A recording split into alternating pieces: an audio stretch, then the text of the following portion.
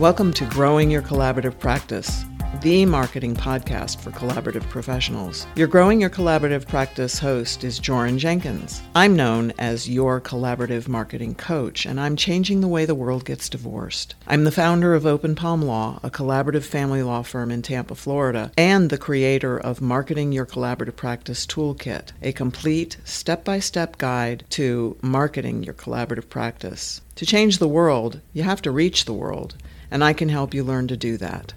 Hi there. This is Joran Jenkins, and I'm here with Madison Sasser. Today I want to talk to you about a brief overview of where we're going with this podcast.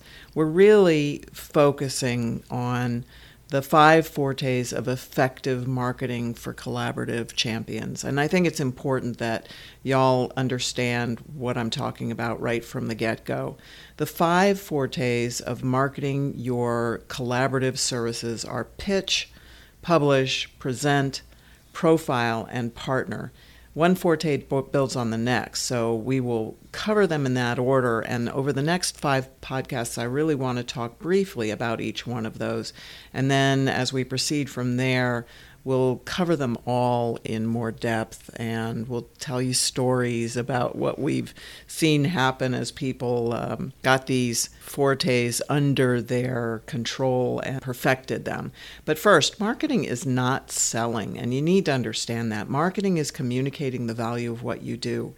It's communicating your passion for the value of what you do so that you can explain what makes your services unique. And as you develop these 5, what I call fortes, they're characteristics, if you will become not just more influential, but more commercially successful. So the question is, how can you improve your skills in these 5 areas? The very first step in the process of consciously becoming a collaborative champion is to hone your pitch. And I'll explain what I mean by hone as we go.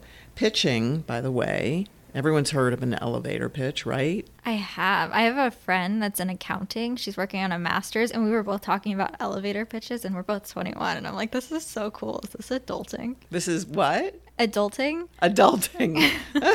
Yes, you're officially an adult at 21. You can drink. I remember that. I was in New Haven when I was 16. I was in college already, and I was able to drink, not because anybody said I was of legal age, but because nobody really checked any ID in New Haven around the campus.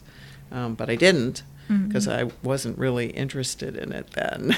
It's weird when you make the shift from like talking about like normal things and then you're talking about like 401ks and like credit cards and you're like, this is so weird. Yeah. Well, you asked me about that earlier today and I'm like, yeah, that's basic stuff that you don't know when you're only 21, right? Mm-hmm. Well, pitch is the same way. I mean, pitching, nobody teaches us how to do the right kind of pitch. And that's really unfortunate, especially for collaborative champions. Pitching is your ability to clearly communicate your message in a way that influences people and enrolls them in your ideas. So pitching is vitally important for any influencer. If you offer something of great value, but no one understands it, you're basically stuck. And if you think about this, I mean, Madison, throughout history, every great business, every great movement, every cause has come with a powerful pitch. Armed with nothing more than their eloquent words, influencers have always been able to change the world, and that's what this podcast is about. It's about changing the way the world gets divorced. Consider that everyone you meet, knows over 250 people. So an exceptional pitch is one that compels your listener to want to tell everyone they know about you and about your services. It makes them really want to introduce you. They feel that they're doing you a favor. They'll feel that they're doing their contacts a favor, and it makes them feel really good about themselves, feel valuable. An exceptional pitch is defined by the fact that those folks will want to volunteer to share their time, their contacts, and their resources with you. But they can only do that if they hear your pitch. It's interesting that like we're talking about this now because my mom was in real estate. So growing up, like I kind of saw her doing it naturally and I didn't realize what she was doing. So like she would have friends and like a lot of her referrals are people that she knows personally. Right. So if it's like our neighbor at the convenience store, he's working on some kind of development. So her referrals or her referrers, the people who are referring potential clients to her? Is it both? It could be. Because I know that like she has friends that she's both worked with and that have both recommended her after. Right. So the question is whether they've worked with her or not, do her contacts feel so strongly about the value of her services that they refer clients to her? And I think what you're telling me is, yeah, they do. I mean, I was online at Sam's Club. This is a funny story. I was online at Sam's Club, and the guy in front, and it was one of those, before COVID struck, just waiting online. There weren't enough people behind the counter. I had a return to make, and there were like 4 people in front of me. And it was taking a while for whoever was at the head of the line. But the guy in front of me was all dressed in orange and blue. Well, I recognized those colors. And I said to him, and we were just, sort of slowly turning in place, waiting it out. And at one point we were facing each other, and I said to him, Gator? That was a question. And you know what that means. Yes. I mean, he was an older guy, but I assumed he was decked out. I mean, seriously decked out. And he said, no, not me, my daughter. She's a 7-year Gator. Oh, okay, I get it. That's 4 years of undergrad and 3 years of law school. And so I gave him my pitch. Well, my short pitch, my elevator pitch is, let me think. I help folks divorce each other without destroying their families or their finances. Right? So he looks at me funny and he goes, well, how do you do that? Because I hadn't even said I'm a lawyer, right? Seriously, I had to think this through a long time, and you may take my advice, you may do the same thing, you may not, doesn't matter, we'll talk about that. But I decided that the word lawyer puts people off. I used to say I'm a lawyer, and people would go, oh, that's nice. And then change the subject. And dead silence, or they change the subject, yeah. I mean, it just was not a good experience for me. People were impressed, but it didn't make them ask me any questions, or it didn't induce a conversation, let's put it that way. Well, so I said this was right after I first started working on my pitch. And the guy says, well, how do you do that? And so then I started into my social pitch, which we'll talk about that. That's different from your elevator pitch. And by the time we were done, by the time he got to the head of the line, he told me that he was going to refer his daughter to me. She was a 7-year Gator, so I'm thinking, okay, well, maybe she needs a job. The next week she called me. She wanted a divorce. That's interesting that you say that it prompts them to ask questions. Yeah. Because it's almost like what you want to do is prompt them to want to know more. Like, right. They ask the questions. Well, your elevator pitch should make people want to ask you questions, but it's kind of a form of permission marketing. So if they ask you questions, then you get to do your social pitch. The sole purpose of your quick pitch is to get the listener to say, tell me more, or how do you do that? Or, which is why I don't use the word lawyer, because that kind of stymies conversation. But when you get the listener to ask you questions, then they give you permission to talk in depth about your services to someone who's now a willing participant in your conversation, right? This is going to be funny too, because it's like a very cultural thing for like my generation. But because we always text people before we call them to be like, hey, can we call you? So it's almost like asking for permission, like, hey, like, can I tell you more? Well, that's funny, because when I call people, and this became a habit a long time ago, before you could see who you were answering the phone to, so it didn't say Joran when you answered the phone and you knew you were going to talk to me. So I started doing this before. I would say to people, do you have time to talk? Is now a good time? The best way I do it is now a good time, especially because sometimes I'm calling people in the middle of a divorce, and if their spouse is there, if their kids are in the room, I don't want them talking to their lawyer. And so we kind of have that unspoken agreement that I won't engage them in a conversation about their divorce if now is not a good time. But you make a very good point. When you get permission, you've kind of opened up the conversation. They've given you permission to talk about why your services are so valuable, right? So your elevator pitch is really only 15 to 30, I used to say it's 15 to 30 seconds long. I'm not so sure that it's still that long, because They say now that people's attention spans, they'll flip off a page when they're doing Google searches in 7 seconds. So I kind of like them even shorter, although a lot of people really can't shorten them down to that. But you really have to work on your elevator pitch. So you come up with a quick pitch. You sit down, you follow my rules. I have those rules laid out in a book, Changing the Way the World Gets Divorced, open for business. So the rules are laid out there. You do the homework. You start pitching right away, so you can see how your pitches land. Like my first time that I started doing this, it used to be, I help people divorce without destroying their families or their finances, because I really like alliteration. Families and finances both start with F. And then I realized that's not really going to land that well.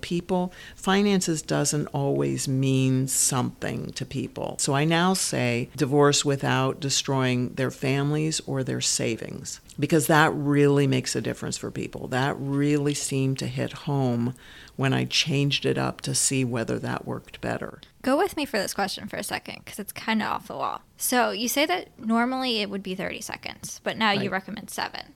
Would you argue that maybe you have 2 separate pitches? Because if you think about it, the first 7-second kind of opens the door for the bigger pitch. Well, the bigger pitch is the social pitch, which is 1 to 2 minutes. Mm-hmm. So, and we can talk about that. I have no problem with having multiple short pitches. I don't have a problem with that. There are people who will need to do that because they may be doing collaborative work. There are plenty of facilitators and coaches in the collaborative schema who are doing collaborative divorces on the one hand and marriage counseling on the other hand. So on the one hand, they're helping people divorce without destroying their families, and on the other hand, they're helping people not divorce. So they may have 2 entirely different pitches that kind of depends on where they are, if they know anything about the person that they're chatting with, what the room is full of. Let's say that you're presenting to CPAs or something and you're at a cocktail party, and so you're walking the room and you want to give your quick pitch to someone.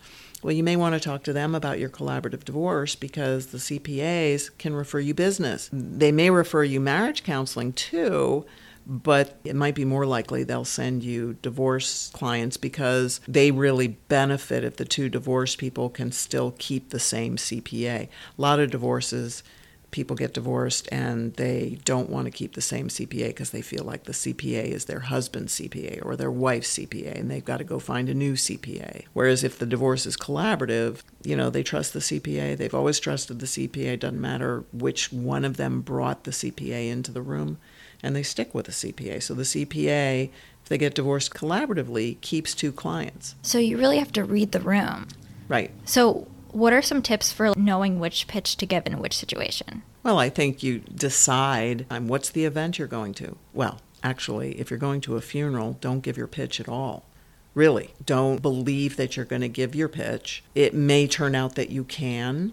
It might be a celebration of life, and that's a little bit different. But there are certain events that you're just not going to give your pitch. You could go to a wedding and there's no one there except family, and everyone in your family knows your pitch. Although I do have a funny story about that. So I was teaching this class. I have a class. It's a 2-day webinar, Changing the Way the World Gets Divorced. And I taught the room how to write their quick pitch. And then when I sent them home that night, I said, okay, you are going to start giving your pitch right away. So this guy came back the next morning to the webinar, and actually it was a seminar at that time. And he reported to the room that he'd gone home, and at dinner, his adult child, she was 21, was there. She was in college. He gave her the pitch. He gave the family the pitch, and she turned to him and she said, "Dad, why didn't you ever tell me that you do that? I could have referred you clients." And he was just floored. I had another woman in that same class who gave the pitch on her way home. She had taken a cab. This was before Uber. And she gave her pitch to the cabbie on the way home. And the next day, he referred a client to her. I mean, he asked for her card. He apparently knew someone who was getting divorced and needed a lawyer. So you never know where your quick pitch is going to go, but you really need to have it backed up with a social pitch. So we need to talk about that, because once you've got permission to market, they've asked you, how do you do that? What exactly do you do? Then they're asking you to tell them more, and that's your social pitch. Now, there are certain rules for putting your quick pitch together, and those rules I play with a lot because it does really should be as short as you can make it. One reason it's supposed to be 15 to 30 seconds is because elevators take that long. They don't in Tampa usually because we don't have such high skyscrapers.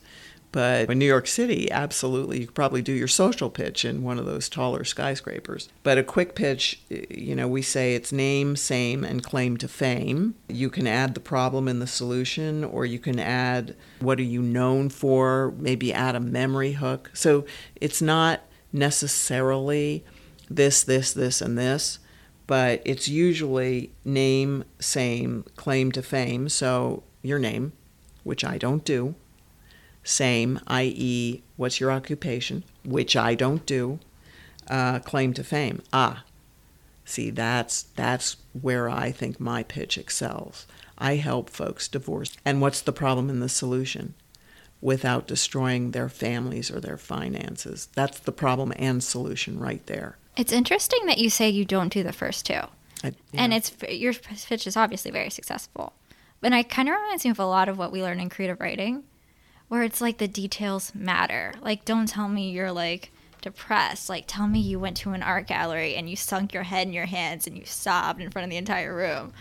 Like, it's the details that get people. So when you give them the details, rather, this is my occupation, this is my title, they're more interested. And it's more convincing. You will find when you take trial practice, if you've got a good teacher, they will explain to you that you need to prep your witnesses. And part of that prep is, don't tell me you were angry. Don't tell me he was angry. Describe him.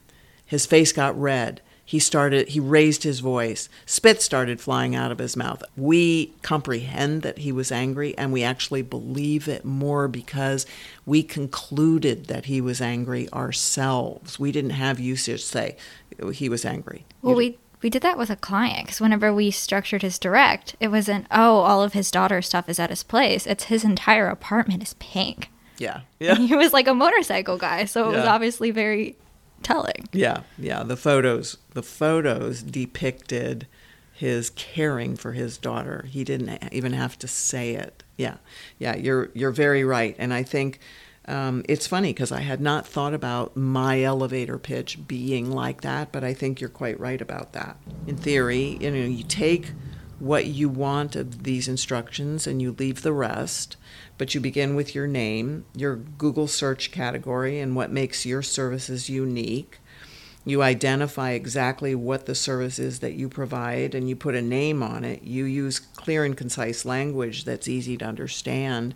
If you have time, use adjectives and adverbs. And I'm still on elevator pitch. So obviously 7 seconds isn't a lot of time to do all of that in. 30 seconds might be, and you need to time yourself. You really do. Some people talk fast, some people talk slow, but you really need the timing to be more right than the number of words you use. And then next you explain the pain or suffering that your service alleviates. So what's the end result that people get when they use your services? What's the payoff? Why do you care about offering this service? Explain your larger goal or mission. These are all possibilities. I'm not telling you to do all of this because it won't be all that compelling a quick pitch if you try to. It's interesting that you told me one time that I had a pitch and I didn't realize I had one. Because I say, I want to go to law school because I want to be the advocate that I needed as a child because my parents were divorced. That's a perfect pitch for planning to go to law school, for getting a pre-law job, for getting a law school job if you're allowed to do that. Yeah, it's wonderful. Mm-hmm. And it mentions the point that you said is alleviate the pain or suffering that you identify in the world. Yeah, and it also, you say it with such fervor. I mean, you do every time you say it.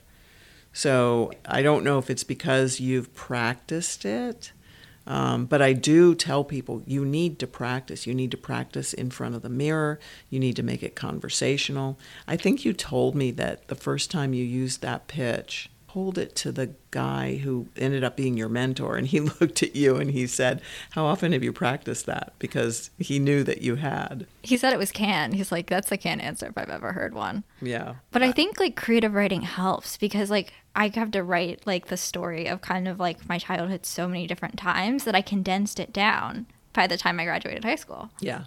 Yeah. Well, and another tip for that is even if you aren't feeling particularly enthusiastic in that moment on that elevator, on that line at Sam's Club, if you act enthusiastic, you will be enthusiastic. It's the same thing with smiling. I think we all know by now that even if you're feeling badly, even if you're depressed, even, if you smile, you will feel better.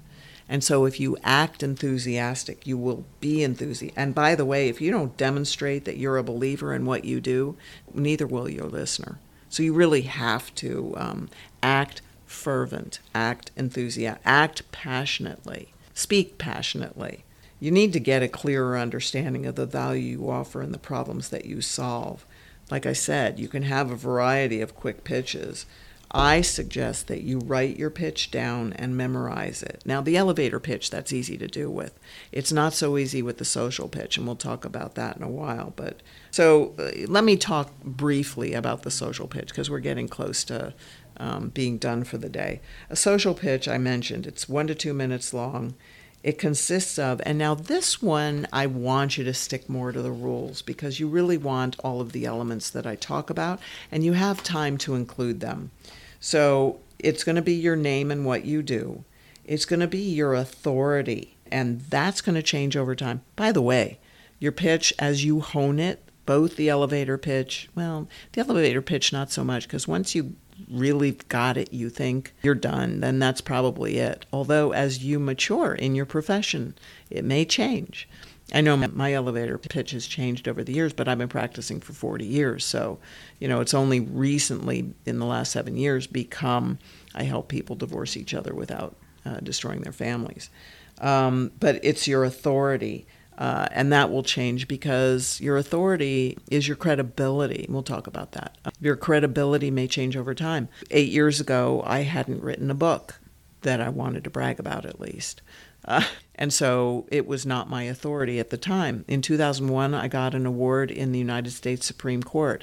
That was my authority. That was my credibility. It's only an award that's only given once a year to one person, a lawyer, usually. That's a pretty big deal. And it's interesting the shift that you made in your career changed your authority because before it was your trial practice and now it's your collaboration. True. That's very true. And all of the books that I brag about are, well, most of the books that I brag about are about collaborative practice or about marketing. So there you go. Yeah, that's true. So then you're also going to include the problem. You're going to include your solution to the problem. You will include your authentic why. So why do you do it, which Madison's got. And then you'll include your reputation. And you'll include what your clients say about you and about the services that you provide. So it's not just 120 seconds of who I am. It's got to be all of those elements. It really does. I think one thing that people really struggle to do in life is to find their why. Yeah. So, how would you recommend people to find that out? It's funny you ask me that because I have a story about that, too.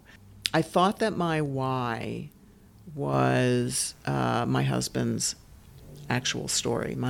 I married a guy who had just gotten custody of his small daughter, and we got married, and we spent the next 10 years in litigation with his ex-wife. She would not let up. She was representing herself. She was doing a marvelous job of that. The litigation was in Miami, so we lived in Tampa. My husband had to travel down there all the time because the judge wouldn't let him appear by phone. It was just very, very stressful for 10 years.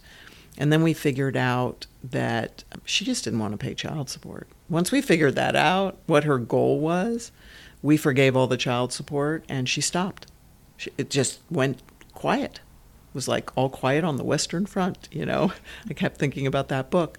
So I thought that was my why. That's why I was so passionate about staying out of court, with families, keeping them in the collaborative experience, or at least a courtless experience, a negotiating experience. And then I was at a cocktail party, and someone asked me a question, and it wasn't just why, but it was a really good question. And my answer was, well, when I was 7 years old, my parents divorced, and my mother loaded us kids in the van and moved us 3,000 miles away, and I never saw my dad again. Mm-hmm. And he looks at me and he goes, oh my God, that's so telling. And his reaction was actually what brought me up and made me realize, oh no, that's my authentic why. And I had to change my pitch. For a year, it was different, and then I had to change it. It's interesting that you say that it's people's reaction that really told you your why. Because when I started creative writing, I didn't know how to tell my own story. I started when I was a freshman in high school. And my teacher's like, no, you have to write what you know. And then I started writing about my parents' divorce, and people started responding, and they're like, oh my goodness, that's terrible. And I don't know, you could tell that they were drawn to my story. Yeah. And I think when you find your authentic why, people recognize it right away. Yeah, I think that that's very true. That really is telling. You may need to give your social pitch a number of times, and we'll talk more about social pitch. We're not done today by any means, and we haven't even touched on media pitch. Media pitch is, but media pitch is down the line. You really need to get your elevator pitch down first, and then you need to start working on your social pitch pretty soon thereafter. Start giving your elevator pitch right away, and as soon as you've put together, and I kind of say cobbled together, because your first few times out of the box, your social pitch is not going to be comfortable. You really do need to memorize it. I posted it on my bathroom mirror. I typed it up in big letters because I needed glasses. Put it on my bathroom mirror, put it on my fridge door, put it in my car. Not that I would read it while I was driving, but I'd stop at a red light. I'd make sure I was saying it right. I would say it 3 times before I left the bathroom. I would say it 3 times before I got to work. I would say it all the time. And now it's just 7 years later, it's totally ingrained. Well, because the more you do something, you refine it. Right. And you kind of take all the extra language. You communicate more clearly. That's why I like to tie it back to writing, because I think with writing, you learn revision. Well, and keep in mind that you say it out loud, you say it in your head, you type it, so you read it. Those are all different ways of learning something. And I find often when I read something, I don't read exactly what I say. Sometimes if you read something out loud, you're refining it just by the act of reading what's written on the paper, because you change the words. And for some reason, you find better words. You might have a decision to make. Is it a better word that I just used when I said it, or is it a better word when I wrote it? So there's a lot of honing, I say, that goes on, not just in giving it to actual people and watching their faces, but that's one reason to memorize it, so that you can actually watch people's reactions. So what happens with the social pitch is once you learn it, you don't give it all in order. You're at a cocktail party. You're having a conversation. People ask you questions. They interrupt. So you're giving pieces of it. Like when I told that person, when I was 7, my parents got divorced. I'm sure that I didn't give him every piece of the social pitch, 1, 2, 3, 4, and then I got to 5, and there was, so. Especially when you're talking about trauma. Because I feel like saying, I never saw my father again. That's something that hurts you, that may hurt someone else. And you don't want to give them all the nasty details. You want to find the ones that matter. Yeah, and totally. I don't know, obviously, you want to be emotional, but you don't want to, emotionally dump everything onto them either. Well, you also, there's a time and place to tear up, right? Mm-hmm. So I will say that quite often when I'm giving that piece, I will tear up. But I work hard not to tear up when I'm telling other stories, because it just may not be appropriate in the space. Got to be aware of all of that. Because a part of it is you want them to feel comfortable talking to you. Yeah. I think that's very true. On the other hand, if I'm talking to an actual potential client, which sometimes happens, I'll let myself tear up, because it is appropriate then to let the client know that I know how it feels about something, right? That's very telling comment. Absolutely. So how do you practice your social pitch? How do I practice my social pitch? Yeah. Well, I think it depends on who I'm coming into contact with, because I know a lot of the people I meet are either lawyers, and so like I'm kind of like tailoring towards my audience, because like I know that like I want to be a lawyer. Right. So a lot of times I'll kind of give like my why, because I think everybody wants to know the why. Yes. And it shows that like I've carefully considered my decision to go to law school, because so many lawyers tell me not to. Yeah. So like the first thing it said is like, you know, like I've really thought about this. Like I know this is what I want to do. Right. So, and then I kind of go into some of the planning I've done, because I've worked my entire time in school. I've had a part-time job since I was 17. Yeah. So, and I worked like 30 hours a week my senior year of high school, and I took like a full load of classes. Well, and you work, I mean, I know that part of the time that you've worked here, you were also waiting tables at the same time. Mm-hmm. Yeah. So normally like I kind of start there, and then I talk about my trial team experience and kind of what I learned on the trial team. Yep. And then I kind of talk about like my writing skills, because I know like pre-law, like you're looking for writing skills. You're looking for critical thinking. You're looking for kind of like being concise, details. So you know what you're doing? You're really making it part of who you are. Mm-hmm. And that's probably the most basic concept about marketing. I keep telling people, and I put it in the blog that I wrote last night that I think I sent you already. You haven't read it, I know. But we were talking about why we're doing so much better at billables this year over last year over the year before. And I said, my answer was, it's marketing momentum. It's momentum. The more you can make marketing part of your life, then the more everything becomes about your passionate why.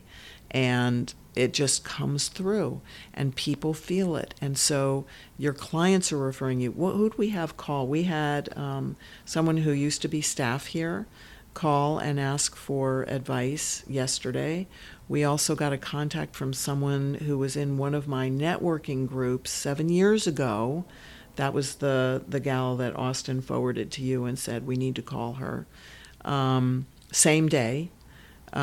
We get phone calls all the time from people who've been referred by other lawyers, by old clients, by friends. It's just people that you come in contact with in your life, the more referral partners out there. Well, referral partners are the people who know your pitch. And they know it almost, certainly your short pitch, your elevator pitch, well enough they can give it for you. So I think that pretty much is enough for today. I think we've run out of time. Madison, time to go, yeah? Yes. Okay. Thank you so much. We'll talk to you next week about Publish. We're going to do a short thing about Publish, and I'll explain to you why you need to write your book. If you enjoyed this episode of the Growing Your Collaborative Practice podcast, please take a second to leave a review and a rating on your preferred listening app. I'd really appreciate that. If you have any questions or comments, or would like more information on my books, my webinars, my masterclasses, my toolkit, or my coaching services, please don't hesitate to reach out to me at joran@joranjenkins.com, or you can visit my website at joranjenkins.com. Thanks for listening. We'll talk soon.